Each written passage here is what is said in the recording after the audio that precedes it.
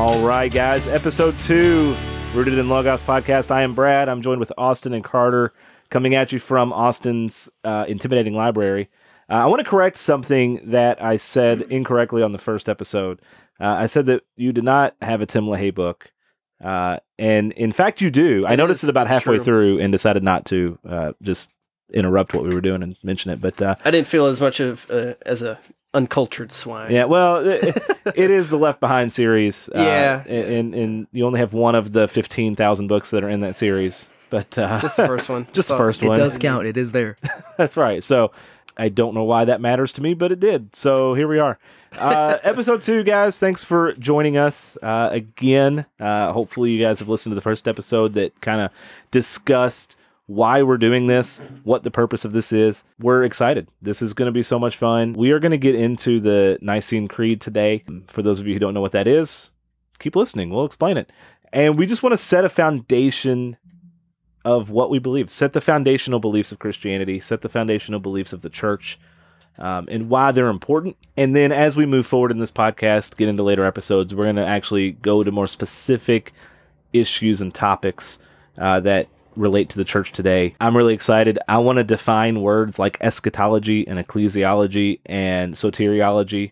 I want to start defining those words because those words are fun to say and they make you sound really smart. It's true. Carter's looking at me like, I don't have a clue what you're talking about. I don't know what those words mean. Exactly, and that's the point. So that'll be the fun part, yeah. It's going to be really cool. That book I'm supposed to give you like 3 weeks ago, they're all in there. We'll get to that at some point. I actually feel bad for you because the amount of books that are going to be piled up are There's a lot already. Tremendous. Just keep piling them on. I'm ready for it. It's a good thing you're homeschooled. Yep. Homeschooler shout out. I got a lot of time. Whoop, whoop. Yeah, homeschoolers. You know what? Just Hey. You know, the cheering could have been very well used there. What? There we go. There it is. Homeschoolers. Woo! And stop. All right, so this week is going to be exciting. Austin is going to kind of take the lead on this one. I think each week one of us will kind of take the lead on what we discuss, and we'll all chime in.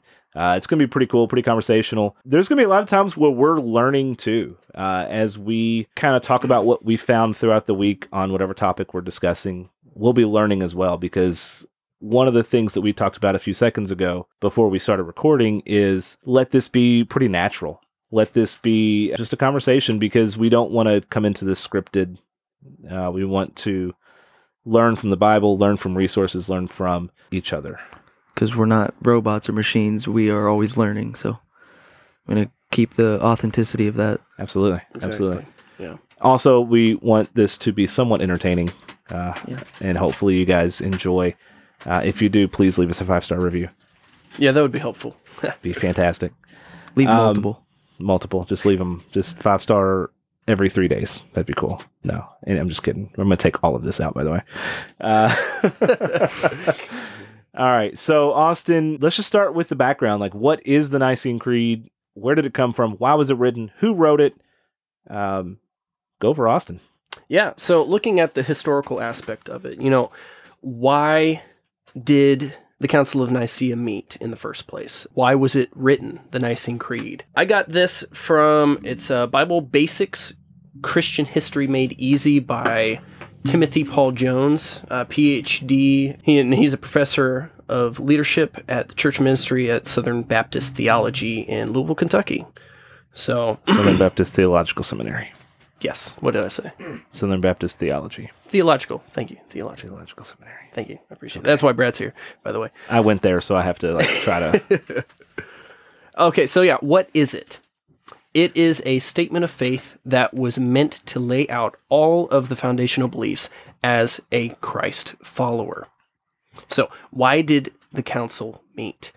There was a division amongst Christians throughout North Africa to Asia Minor. There was a man by the name of Arius, an elder and teacher of the word in Alexandria in Egypt. He was teaching that Jesus was not eternal God. Jesus was instead the first being that God created. So originally, the person who actually called the council to meet was Emperor Constantine at the time of the Roman Empire. He wanted peace and unity in the Roman Empire, so he invited every known overseer or pastor in the known world to a town known as Nicaea, a village in northern Asia Minor, and is now the city of, if I'm saying this correctly, Iznik in Turkey. So, who all was there, and when did it happen? It happened on July 4th, 325 AD. There were over 300 overseers or pastors and 2,000 elders and deacons that showed up. So, why was it written? At the beginning of the meeting, there were two groups.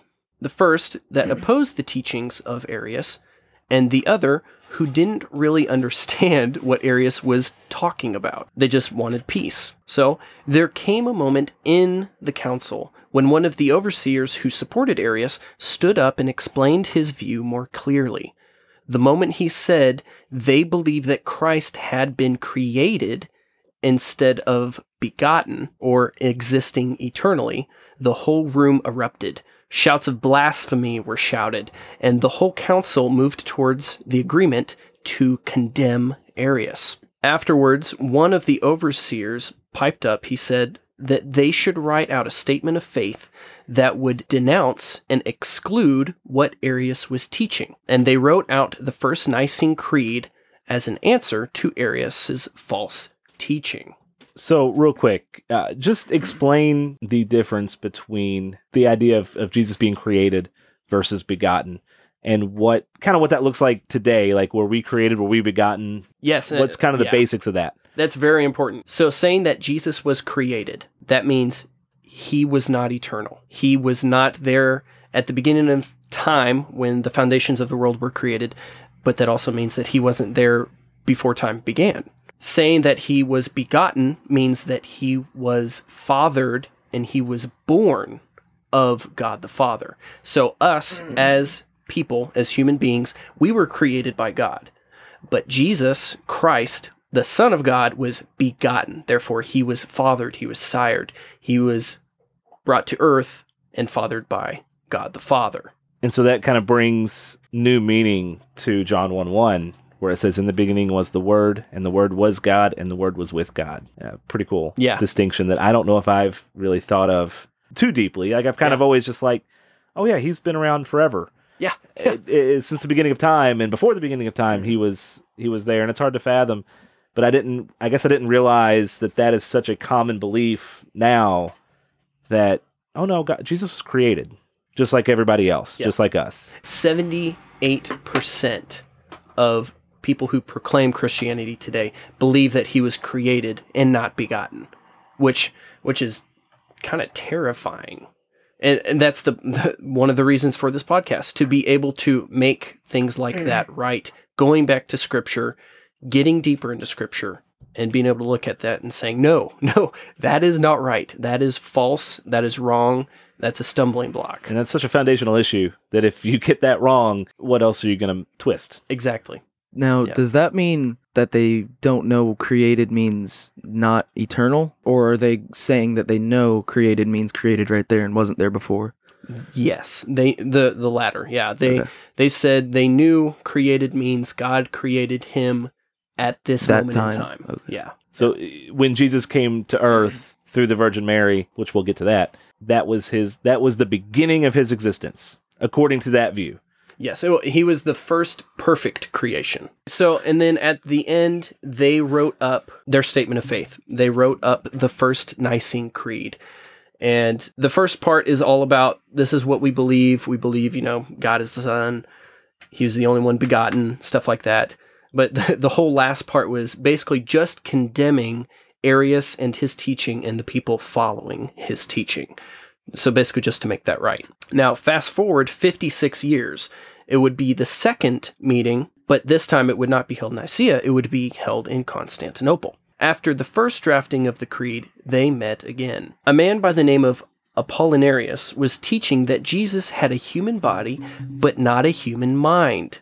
Therefore, not at all human. A man by the name of Theodosius, the emperor of the Eastern Empire, wanted to settle the dispute of the Eastern churches in this matter and called a council to the city of Constantinople in AD 381. More than 150 overseers or pastors agreed to refine the Nicene Creed concerning Jesus' unique deity while clarifying the relationship of Jesus both natures. This gathering became known as the Council of Constantinople. Their statement of faith became known as the Nicene Creed, and followers of Christ throughout Christendom have been using it ever since. So it's just kind of a little bit of history and background of exactly why it was written and for what purpose. So I think kind of the next step would be let's actually read it. Let's see what it says, and let's kind of pick it apart, dissect it a little bit. I do want to say as a side note that ever since we decided to discuss this topic, I have had the Rich Mullins song stuck in my head.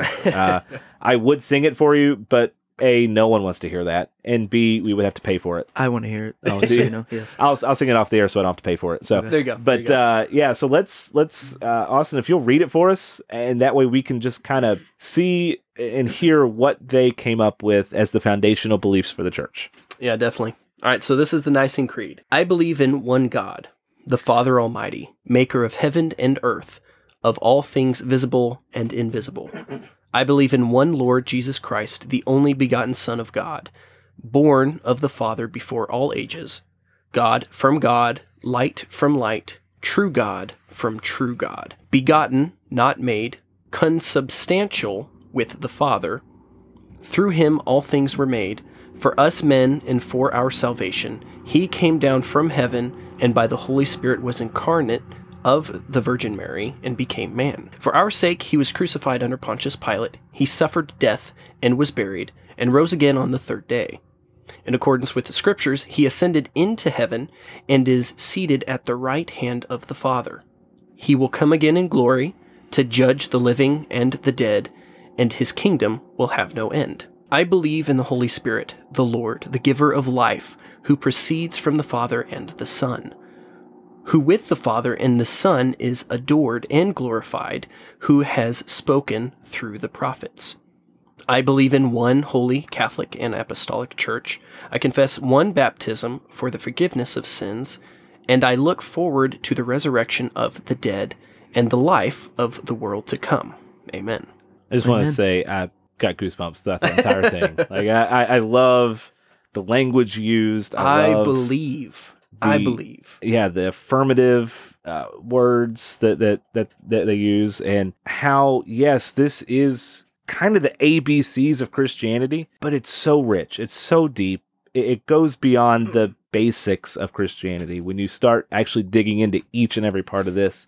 We'll do that some today, dig into each and every part. But man, there are so many topics in here that I want to hit as we move forward. Doctrine of the Holy Spirit, the doctrine of Jesus and salvation and the atonement, and just so many things. Even being able to look at words like consubstantial. Right. What does that mean? Yeah, we need to define that. Yeah, we'll define that for you guys. Austin, let's go ahead and define that. Yeah. So consubstantial. Okay, consubstantial. Of the same substance or essence. So, not made, consubstantial with the Father. That is, meaning Jesus is of the same substance or essence as the Father. They are one. Which is a mind-blowing topic. Yeah. For sure. It is a very tough topic for our puny minds to wrap around and grapple with.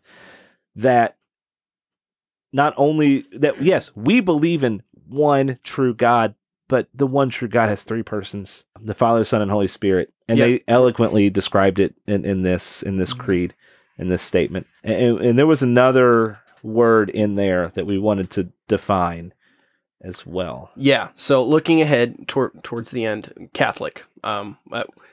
We are not Catholic. We profess Christian. We are Christ followers. So Catholicism versus back then what Catholic meant. So Catholic, the word Catholic in Latin is Catholicus, Catholicus.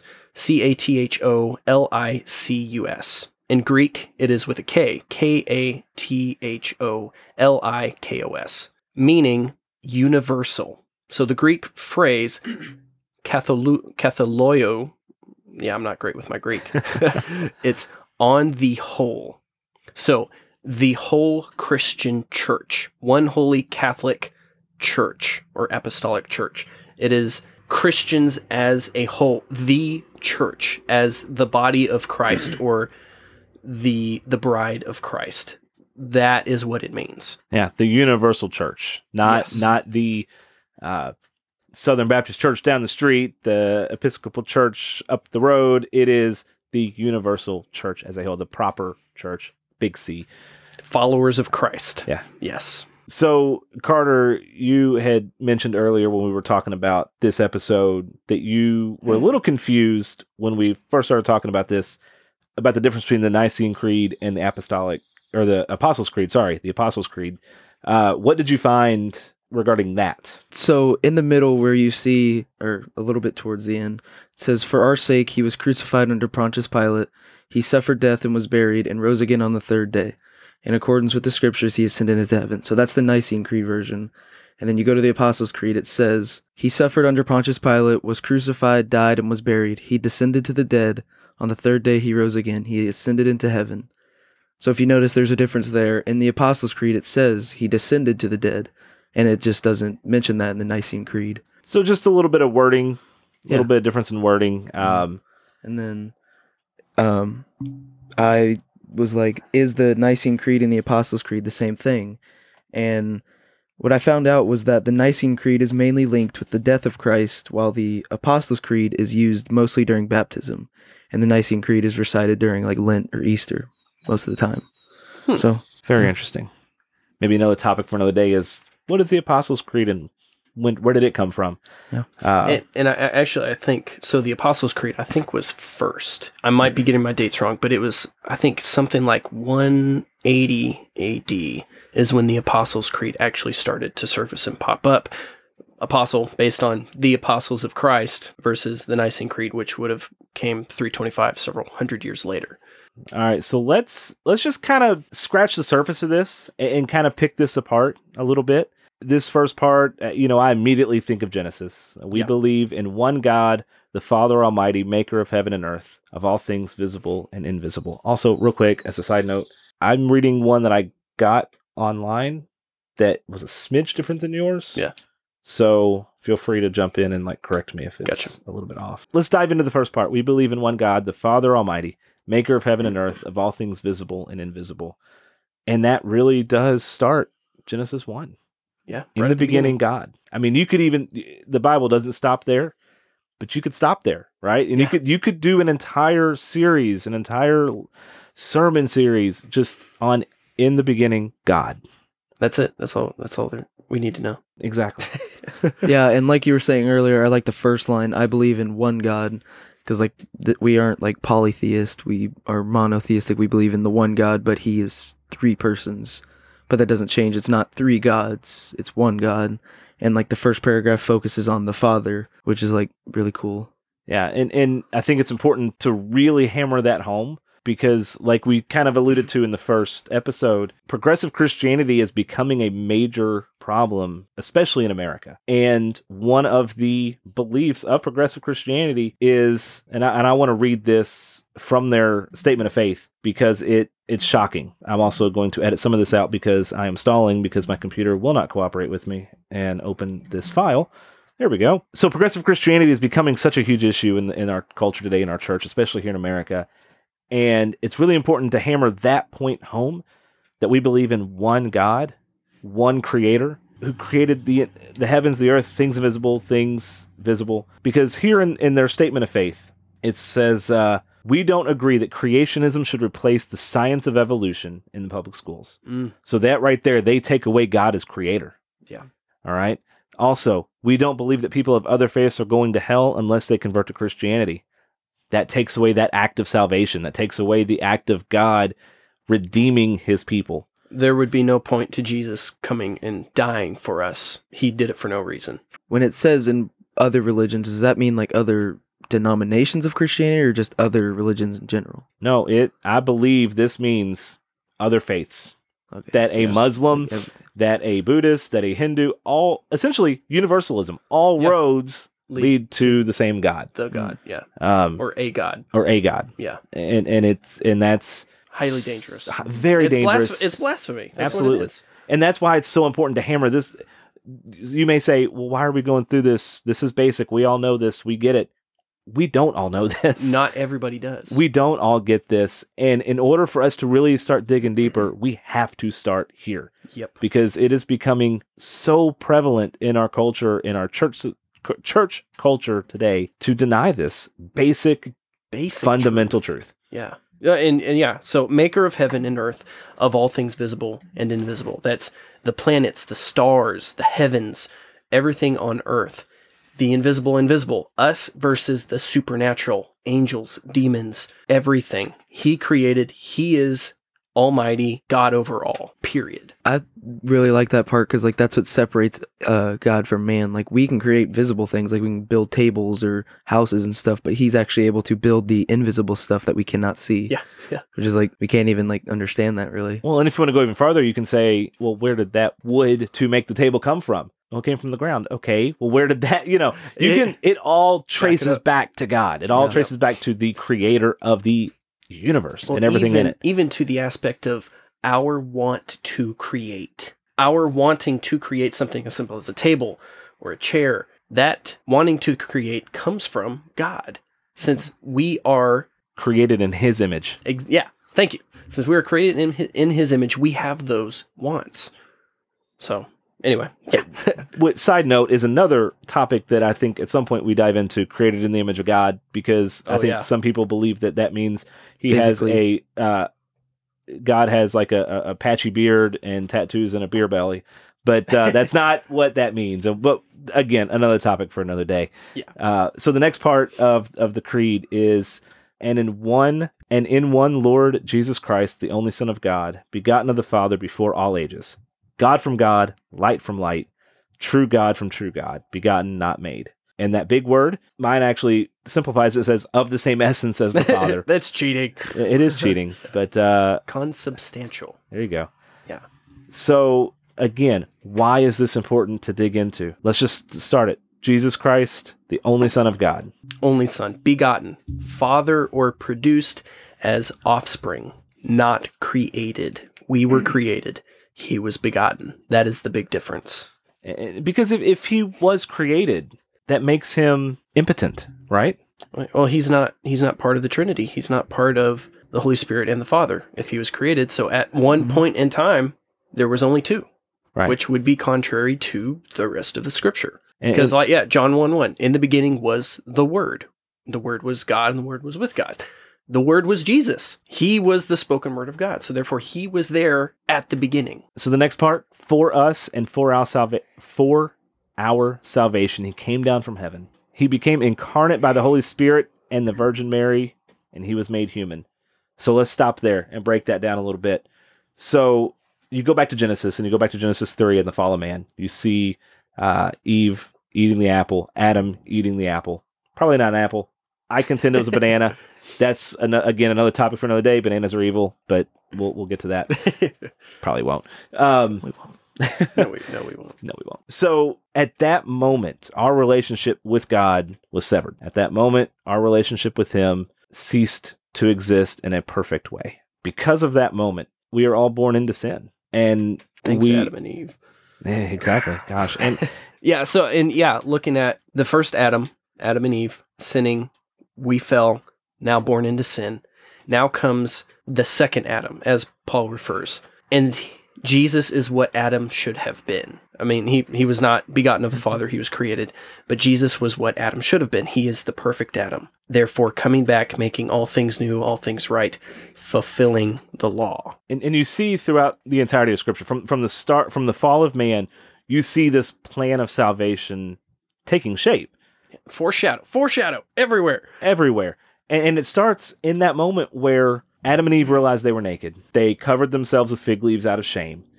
And God sacrificed the first animal, sacrificed the lamb to make clothing for Adam and Eve. And that is, like you said, a foreshadowing of what Christ does for us as the perfect spotless lamb. Yeah. And you see it throughout the entire Old Testament with the sacrifices, with the Day of Atonement in Judaism. And without the shedding of blood, there is no forgiveness of sin. So that's why he came. He came for our salvation, because without the shedding of blood, we cannot be reconciled with God.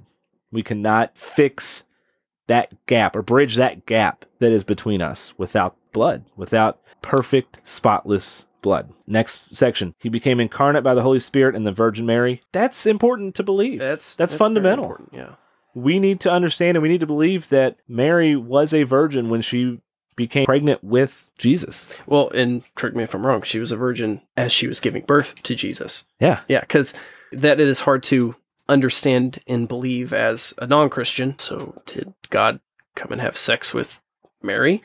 No, that's not how it worked. It was the Holy Spirit came upon Mary and she became pregnant. It's not how we make babies. Sex is a natural act. It is the way we naturally reproduce. Exactly. Yeah, that's how the God Holy created Spirit is not natural. Is not natural. According to humans, yeah. It was a supernatural event. It was an event that is not explained by our natural world and natural order. It is supernatural. That is the definition of supernatural. And again, it does take some faith to believe this, because it is out of our realm of knowledge. It's not conventional wisdom that someone who is a virgin can give birth. Right. And that's it. It's our understanding versus the understanding God gives us. And as just our weak, feeble human minds, we cannot understand that. But if you can think of, okay, the God that created the heavens, the earth, the planets, he can put a baby inside this woman's body without touching her. And like no one in this world would, or not this world, but like today's world would believe that. Like, there's just like, that's just so hard to believe. Like, I don't even know if I would believe it. Like, I would just be like, nah, they just want attention. That can't be real. Exactly. Yeah. Like, it's just so hard to believe that actually happened the way that it's described as it happened. Science doesn't explain that. It doesn't make sense. Yeah. Right. Yeah. Well, even in that time, Joseph was very worried when he found out Mary was pregnant, because at that time, unlike today, in that culture, sex outside of marriage was highly frowned upon. She could have been stoned. That was adultery. Exactly. It was adultery. It was a very big no-no, very big taboo to have sex and not be married to that person. And not even just engaged, like married. Binding, no. Binding by law contract. Yeah, a contract. Yeah. Gosh. Covenant. So I have my work cut out for me on this one. A contract binded by law. Thank you. There you go. We need coffee. Should have brewed some coffee. Coffee's terrible. Anyway. I like smoothies. What? All right. Sorry. Back. No, we're good. Back to things. So yeah, third part. For our sake, he was crucified under Pontius Pilate. He suffered death and was buried and rose again on the third day. Again, very crucial to what we believe. Mm-hmm. So, under the rule of Pontius Pilate, which we know Pontius Pilate was not the one who said, crucify him. He said, my hands are washed of this. I find no guilt in him. There is no guilt in him that I can see. So, the people, mob mentality, they took it upon themselves and said, crucify him, kill him. So, they killed Jesus. He died 3 days later, came back to life after being buried. He is alive. He is well. He is in heaven at the right hand of God right now. That is, as a Christ follower, that's what we believe. And it's very crucial. Very crucial. It's the entirety of the salvation story. That is the culmination of the Old Testament leading up to Jesus. Yeah. It tore the veil in half. Therefore, there is no reason to have a priest, a high priest, to go into the Holy of Holies. We can now do that. There is no more need for animal sacrifices once a year, or whatever their time frame was. I think it was once a year. There's no need for that anymore, because he was the ultimate sacrifice. And I think it's very important, something you said, and you emphasized, he was dead. There is a theory, an idea that has kind of gone through the church. I'm not sure how prevalent it is today, but I'm sure some skeptics will believe this, that, well, he wasn't really dead. He appeared dead. Right. They didn't have the technology to determine if his heart was still beating. They didn't have this, that, and the other. He was just basically in a coma for 3 days and then got up and walked out. That it cannot be true. No. That cannot be true. That is contrary to Scripture and what we believe. Because, right there. And rose again on the third day. He rose after being buried and dead in accordance with the Scriptures. And you see that all throughout the Old Testament. Yep. All the prophecies say he is going to die, but he will be raised again in 3 days. And so it's very important for us as believers to understand, and hey, he died. He didn't fall asleep. He didn't slip into a coma. He died. So the next part, he ascended to heaven and is seated at the right hand of the Father. He will come again with glory to judge the living and the dead. His kingdom will never end. So after he rose from the dead, he appeared to over 500 people. He spent some more time on earth. physically on earth. 40 days. I believe it was 40 days. 40 days. And then he ascended to heaven. He did not die again. He didn't have another death. He didn't disappear. He ascended to heaven. And he is there. He is preparing a place for us. He is sitting at the right hand of the Father, and he is waiting eagerly for us to join him up there. Yeah. And one part that I heard, it was like a Easter service I went to. It was like when he appeared to Mary, like the first people that saw him come back was two women. And like back then, women didn't really have like a say in things. So like if you're going to have a lie about someone defeating death or coming back to life, you're not going to have it as two women telling everyone, because like they're not going to believe that. So it just shows that like it's not a lie, like he did come back, and it just like breaks all the norms. One of the defenses for this that you commonly hear is these men and women were willing to die for this. They were getting a level of persecution that we cannot fathom in this country specifically. Yeah. And yet they were willing to die. You know, you have every single apostle but John was murdered and martyred. They were martyred. They were martyred For what they believed. So because they wouldn't renounce. If you think it's easy to be a Christian of that caliber, think again. Right. Heads up. This is your warning. Another thing that I saw, like what you were talking about, like they went through all that persecution to keep lies. They went through all that, like you can't keep a lie for that long or go through that much trials to keep it. Like Watergate, they were like such trained people, so professional, and they couldn't keep that lie for like 2 weeks. But these fishermen, these fishers, these nobodies could keep this, what everyone thought was a lie, for 40 years up to their deaths. Like that doesn't uneducated people. Yeah, they did not go to seminary.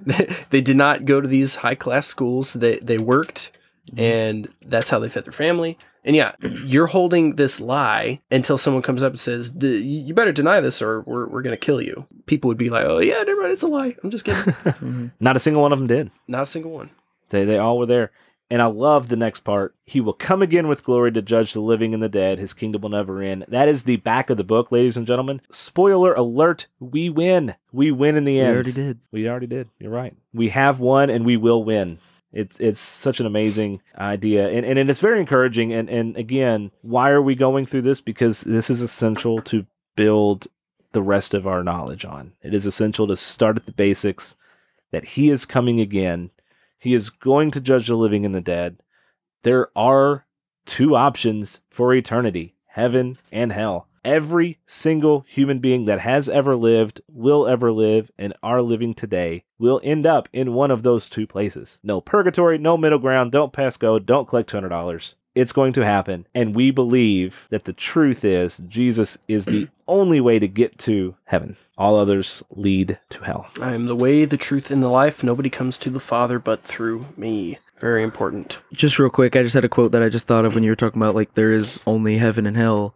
Like, it was a quote that I heard on a retreat last year. It was like, I'm not going to get this word for word, I don't remember it word for word, but it was like, every decision you make determines if you're more fit for hell or heaven. Like you need to understand like how each decision you make is making you more fit for heaven or hell, and like you want to decide which one do you want to be more fit for. So like that was really cool. So yeah, moving on to the later half. I believe in the Holy Spirit, the Lord, the giver of life, who proceeds from the Father and the Son, who with the Father and the Son is adored and glorified, who has spoken through the prophets. So the Holy Spirit, the Spirit of God, the Spirit coming from the Father and the Son, they are all three in one, the same, yet separate. And so one of the things that we're going to touch on in later episodes is the work of the Holy Spirit. What is the Holy Spirit's function? Just real briefly, the Holy Spirit is what drives us to salvation. It drives us to the knowledge of the truth of Scripture, of the truth of Christ, his death, his burial, his resurrection. The Holy Spirit is what is at work in us to sanctify us, to grow in obedience with Christ and with God in the standards. The Holy Spirit is what dwells inside us. You hear all the time, I want Jesus to come live in my heart. Well, yeah, what does that mean? Exactly. He's not physically in there. He would probably drown. There's a lot of liquid there, but the Holy Spirit is there. It doesn't seem like it's hollow that you can live inside of it. Also true, yeah. Yeah. Anatomy speaking, it just wouldn't work. Maybe little veins that you could just swirl through or something. Back on track. So, accepting Christ, you're not accepting Christ into your physical heart. You're accepting Christ died. He's your Lord. He is your Savior. At that moment, once you have become a Christian, a Christ follower, truly, the Holy Spirit enters your soul, living inside of you. That is the Holy Spirit. He is a part of you. And he convicts, too. That's another aspect of the work of the Holy Spirit, again, which we'll dive into at some point. But, I do believe that as humans, yes, we are born into sin. We are born tainted by sin, and every part of us is touched by it. But we also are born with this nagging knowledge, I like to say, of like there's something bigger than us, and there's something out there that is beyond us, and that's why you see so many religions. That's why you see so many people trying to fill those voids with money, drugs, alcohol, sex, fame. Exactly. You everyone's trying to fill that hole, and only the Holy Spirit can do so. Also, the conscience, the idea of like I feel bad when I've done something wrong. Well, when you are a believer, when you have the Holy Spirit inside of you, that's him nudging you saying, hey, you did something that doesn't line up with, not of me, doesn't line up with Scripture, doesn't line up with what my standard is for your living, which, by the way, we'll get into, his standard is perfection. Yeah. Jesus is the standard, so good luck. Exactly. And without the Holy Spirit, without the process of sanctification, we could not get there. We could not do anything to get to that point and earn favor with him. And that's the Holy Spirit working in us to become more like him and ultimately realized when we're with him in heaven. Yeah, that's it. It's working through you to become more like Christ, but also to get us closer to the Father. Because without the Holy Spirit, without the death of his Son, there would be no want for us. Because he could not physically look upon us. That is why Christ died. His blood covers us.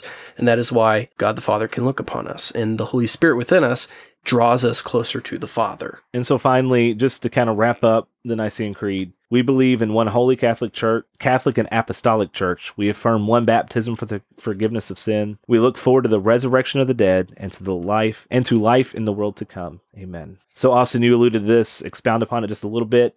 The Holy Catholic Church. Yes. Real quick, mine says I, and you says we was the... I am reading a different, Yeah. different version. I apologize, but... Some versions, it goes through for you. You read it to yourself out loud versus, the whole congregation reads it. So he's going based on, if a whole congregation read it versus just one person. Good catch, by the way. So I believe in one holy Catholic and Apostolic Church. So the Catholic, again, that refers to the church, the body of Christ, the bride of Christ. This is not talking about Catholicism, the Roman Catholic Church with the Pope. This is not talking about your Presbyterian church or your Baptist church. It is talking about the church as brothers and sisters in Christ, as the feet, the hands, the body. And then apostolic referring to the teaching of the original apostles by way of Christ. And then we affirm one baptism for the forgiveness of sin. I don't want anyone to think that we are advocating that baptism is salvation, because it is not. It is an act of obedience that comes from being saved. It comes out of, I am grateful for the salvation offered through Christ, and I want the world to see that, and I want as a symbol to see that as baptism. And along with that, it's when you become a Christian, you've confessed and professed that Jesus Christ is your Lord and Savior, you are going to want to be baptized. If you have made that proclamation of faith and you have not been baptized and you're going years and years without that, there might be something you want to look at, and you want to look deeper within you saying, okay, why have I not felt that need or that urge? Because that comes with it. And you look through the entire New Testament with Paul and Peter, people were baptized immediately. Again, I'm not saying that is what caused salvation, but people were so excited and so eager to obey and follow the example of Christ that they wanted to be baptized right then and there. I do think there's something to be said for that. I think there is something that is a conversation that we could have at some point. Should we be baptized immediately? Does that mean if you're not, if you wait a couple weeks, if there's a schedule or whatever, does that mean you're in disobedience? No, absolutely not. You are moving towards that baptism. You want to understand what it means and what it symbolizes. Yeah, we can dive into even the whole immersion versus sprinkling versus cup of water. So yeah, we'll talk about all that in later discussions. But in this scenario, one baptism for the forgiveness of sin. I Austin, correct me if I'm wrong, or if maybe I'm just thinking too deeply about this or whatever. Baptism in the blood. Yes. Yeah. They are referring to the fact that Christ's blood covers us at the point of our salvation, and that we are baptized in his blood, and therefore we are raised again into in God's eyes, perfection. Yeah. He sees purity in us because of the Holy Spirit inside of us and the baptism of the blood. And baptism through Jesus' blood and baptism through the Spirit versus, your physical body. And we look forward to the resurrection of the dead and to life in the world to come. Amen. Again, that's the ending. That is the back of the book. Back of the book. That is the Christ reigning on earth, us as co-heirs and co-heirs.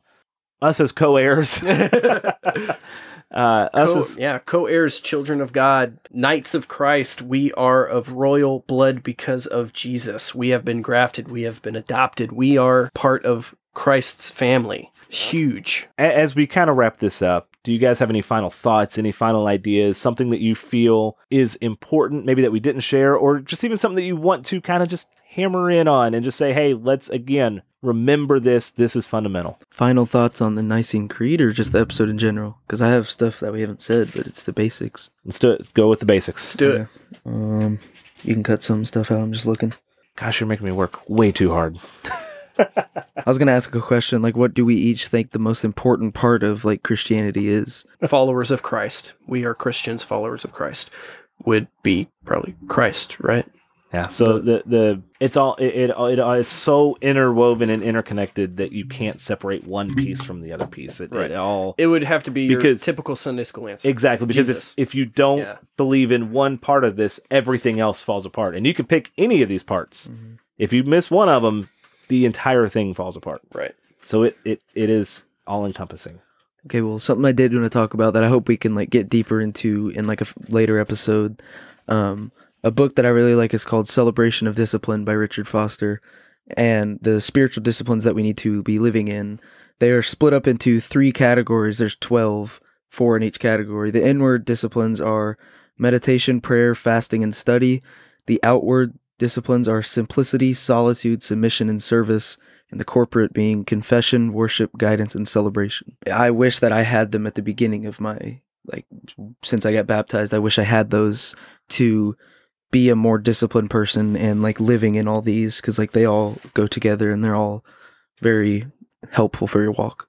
Yeah, I like that. That is definitely something to explore. And what, so that kind of goes into one of the questions that we have all talked about as far as exploring, what do we do with this information now? Yeah.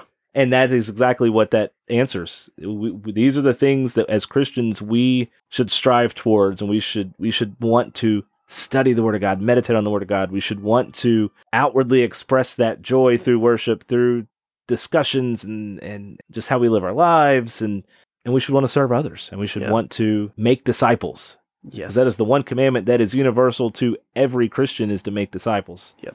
No matter where your spiritual gifts are, that's it. And I love that. And this creed is the foundation for that. For everything you just said, this is where it starts. And that's awesome. I love that. For me, definitely, going through what we're doing, digging deeper into Scripture. So, something that my wife, Emily, she uses as an illustration.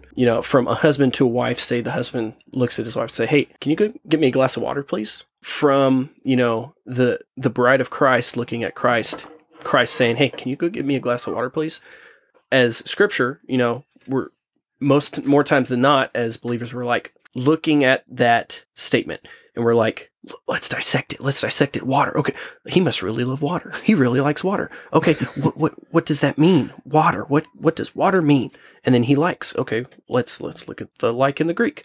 Okay. Not saying that that's important. It is, but we need to not forget to look at Scripture on face value. We need to be able to read it and say, he's asking for a drink of water. Let's do it. The obedience aspect of it. To be able to read Scripture and not just dissect it and look at the Greek and the Latin and the Aramaic, being able to look at it and say, look, God has asked us to do these things. We need to do them. And that is the other aspect of trying to shine a light on that. I mean, even just for me as well. Absolutely. Absolutely. Well, guys, it has been awesome. I think this was very helpful. I think this was very foundational. If you hear singing, that's my little girl in the yard somewhere. Having a worship service. Having a worship service. That's right. That's exactly right. Guys, we will be back on Tuesday of next week to discuss another theological topic. It's going to be fantastic. So, guys, we're going to be back next Tuesday we're going to be looking at purpose of a Christian. Thursday, we hopefully will be looking at living our purpose in the church and the world. So, topic 1, purpose of a Christian. What is our purpose as Christians, Christ followers? We'll be diving into that, figuring out, I hope we have a pretty good grasp of what that looks like. So we'll be able to look at that more in depth. All right, guys. Thanks for listening so much. Nope. All right. Thanks for listening to Rooted in Logos. We will see you guys next week. All right. No.